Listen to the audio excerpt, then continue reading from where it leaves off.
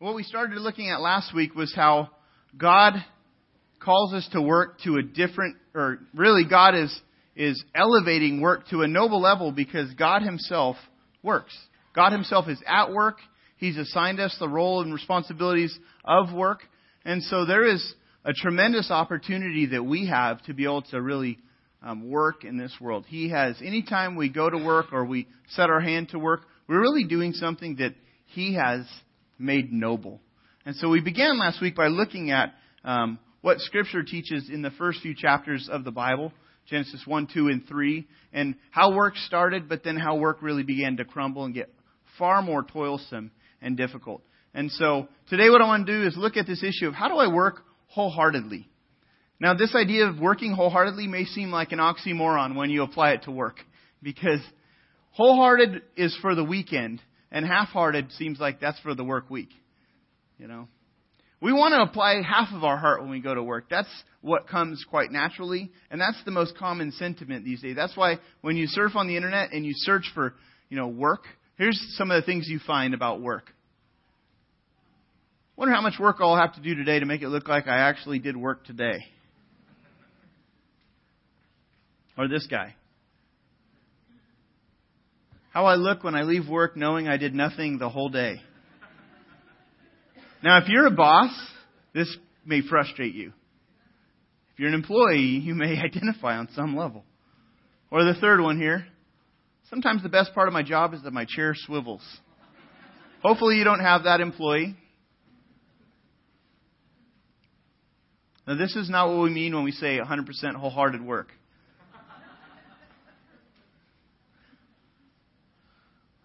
But when we approach work in these ways and we start just making work about counting down the minutes, none of us really like to live like that. Just like we looked at last week, God, work comes from God. And because of that, He puts meaning into work, even in things that we would say are mundane responsibilities, whether it is at home, whether your work is you're at home, you're raising kids, or you're at an office. He puts meaning into all of that. And since work is from God, God calls us to work to a different standard. We have just one passage I want to look at in Ephesians, and this is on your listening guide, but God calls you and I to work to a very different standard than the world works towards.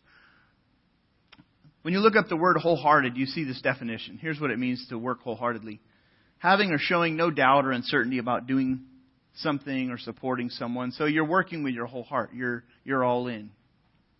Or, second, this is an interesting definition, completely and sincerely devoted, determined, or enthusiastic. Now think about your work week that you're coming out of, okay? Run that through this filter of that definition.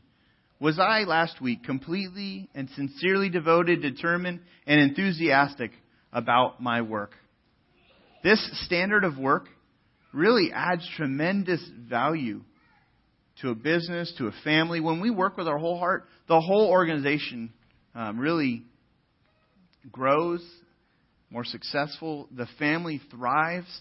The church is more on mission and on track. The team is more, they win together.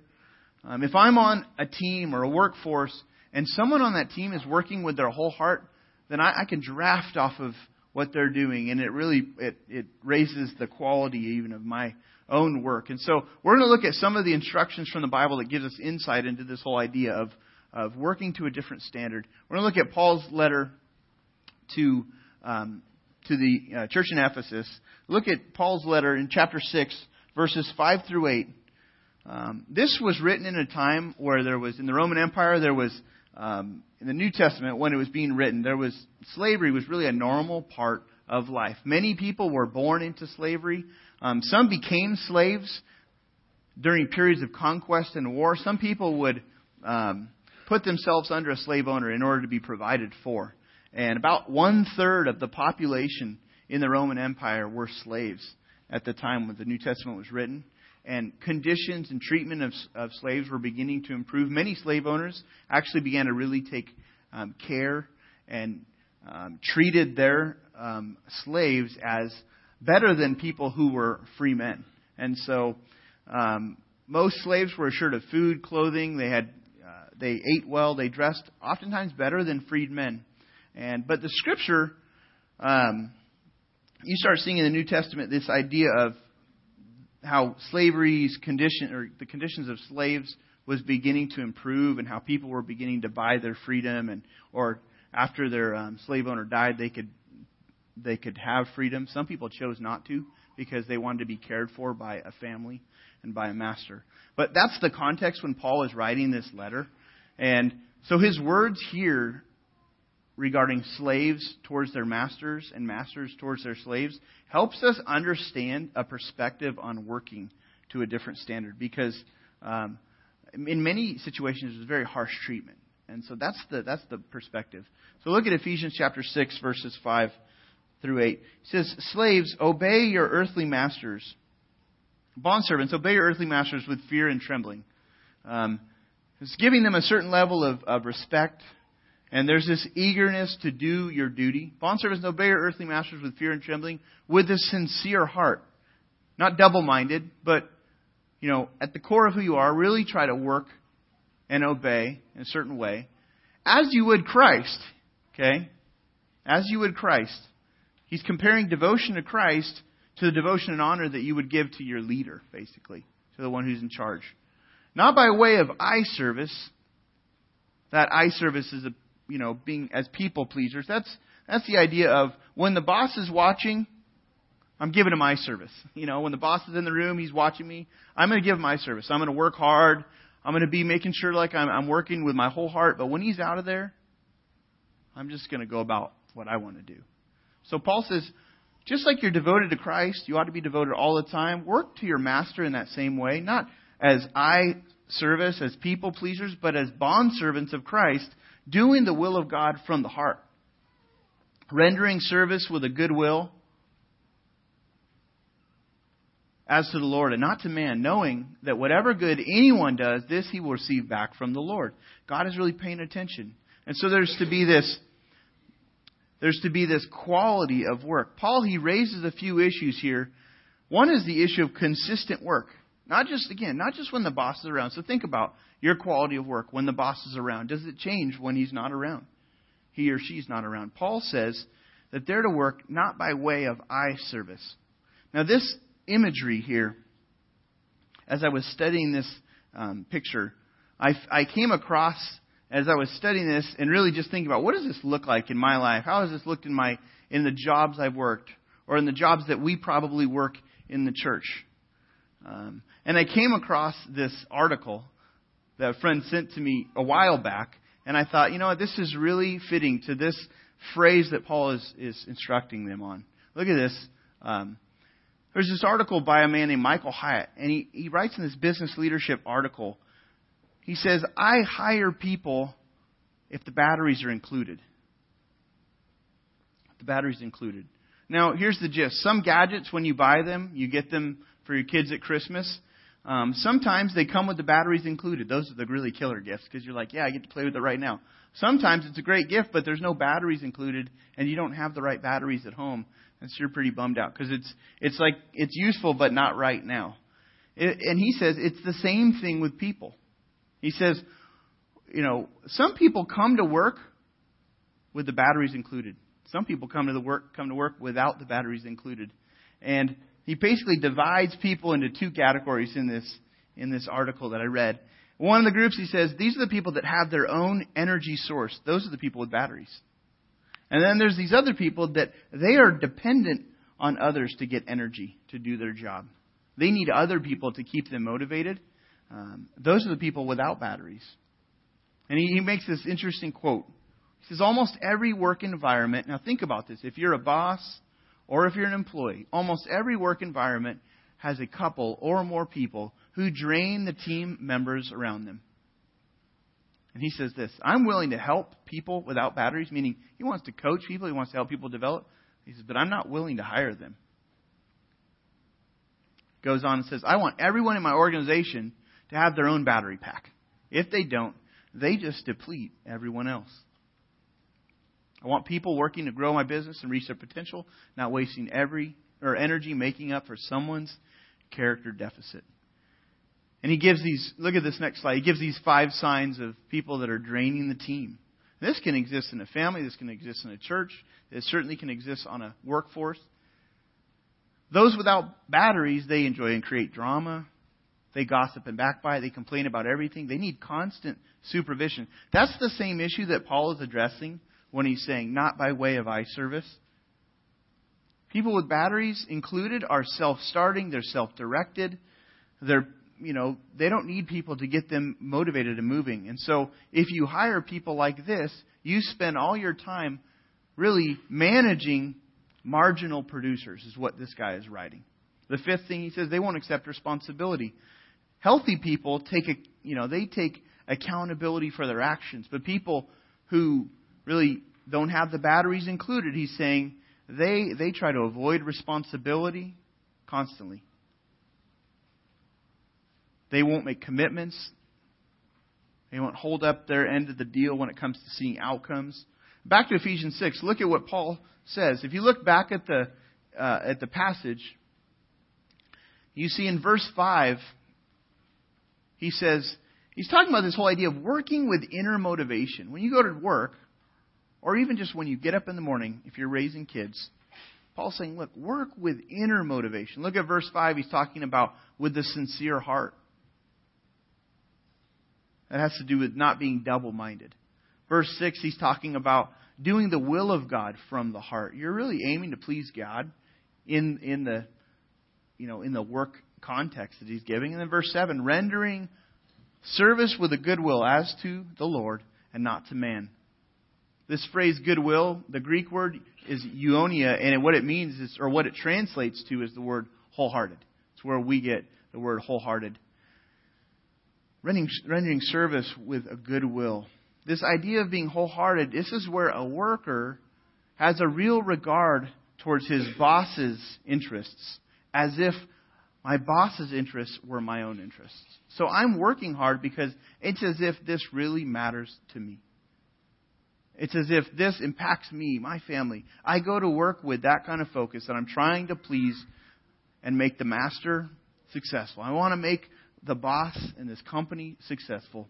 Now, this is a very, very different perspective. Now, compare this to the Gallup released these stats. These are, and I had people after this first service said, were those true? Now, this was released in 2013.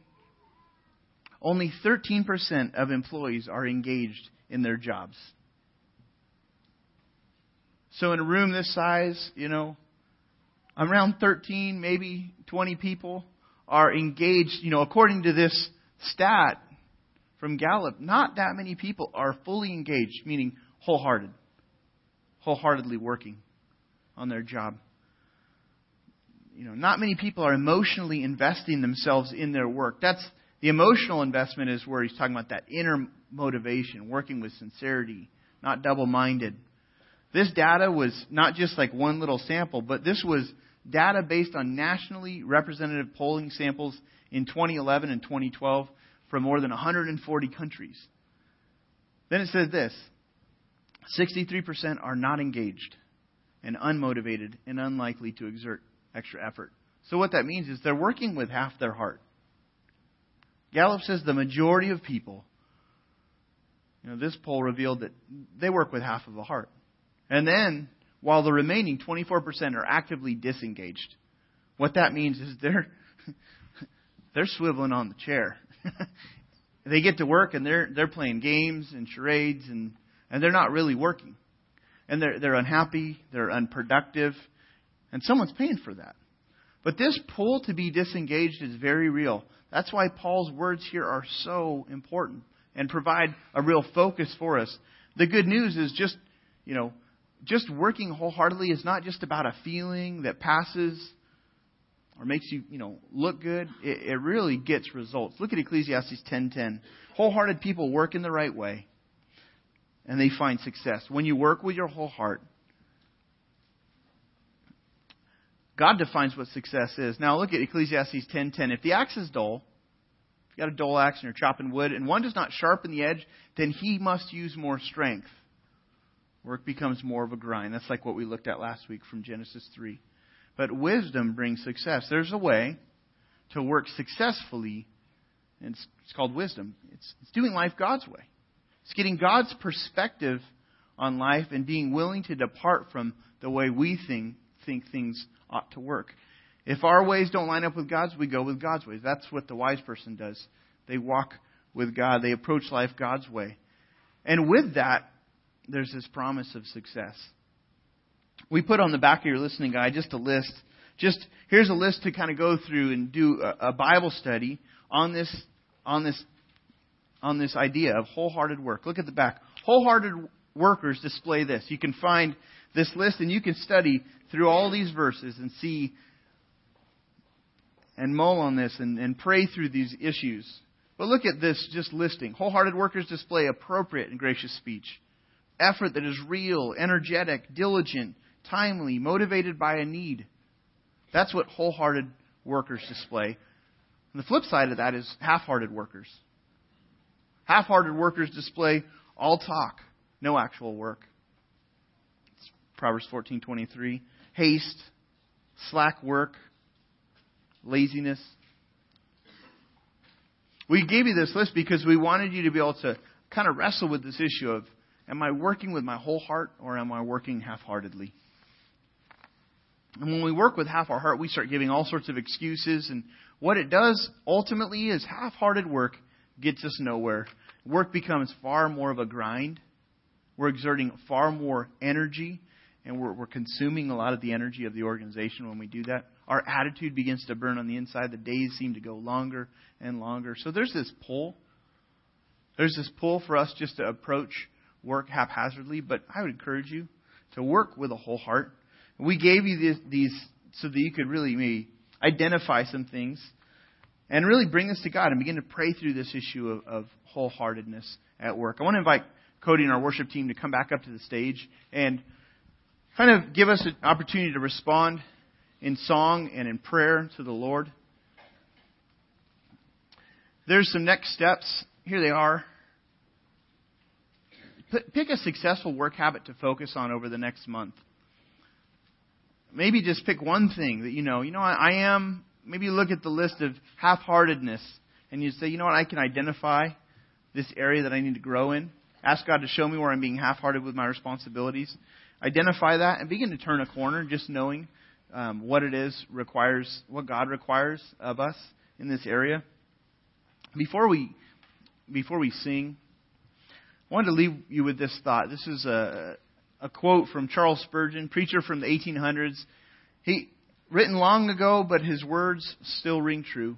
Says this: "This is no unusual occurrence. It is the general rule of the moral universe that those men prosper who do their work with all their hearts, while those are almost certain to fail who go to their labor leaving half their hearts behind them."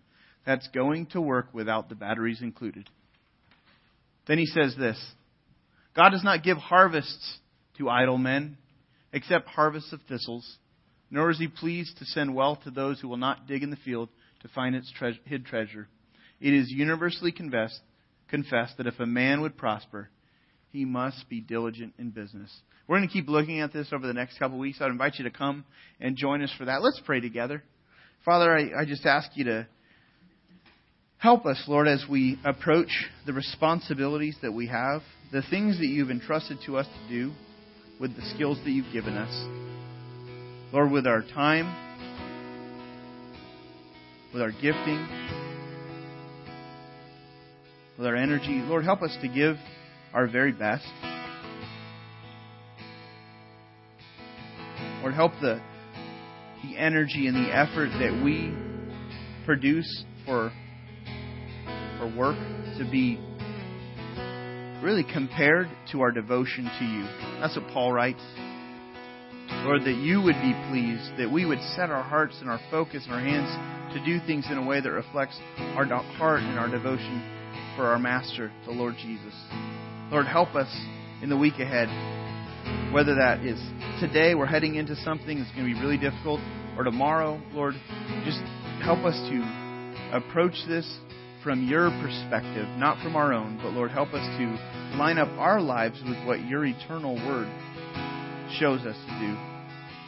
Help us to work with a whole heart, Lord. We continue to pray that today would just be a an enjoyable day for moms. Lord, would you encourage them? It's tough to work as a mom wholeheartedly. I pray that they would do that, Lord. I pray that you would strengthen them to be able to do that and bless them in their effort to do that. Bless the offering we're about to receive this morning. Would you use it to help us to be faithful to you, Lord, and to be on mission with what's on your heart, Lord. Help us to be effective in reaching more people, Lord, who are far from you. It's in Jesus' name we pray. Amen.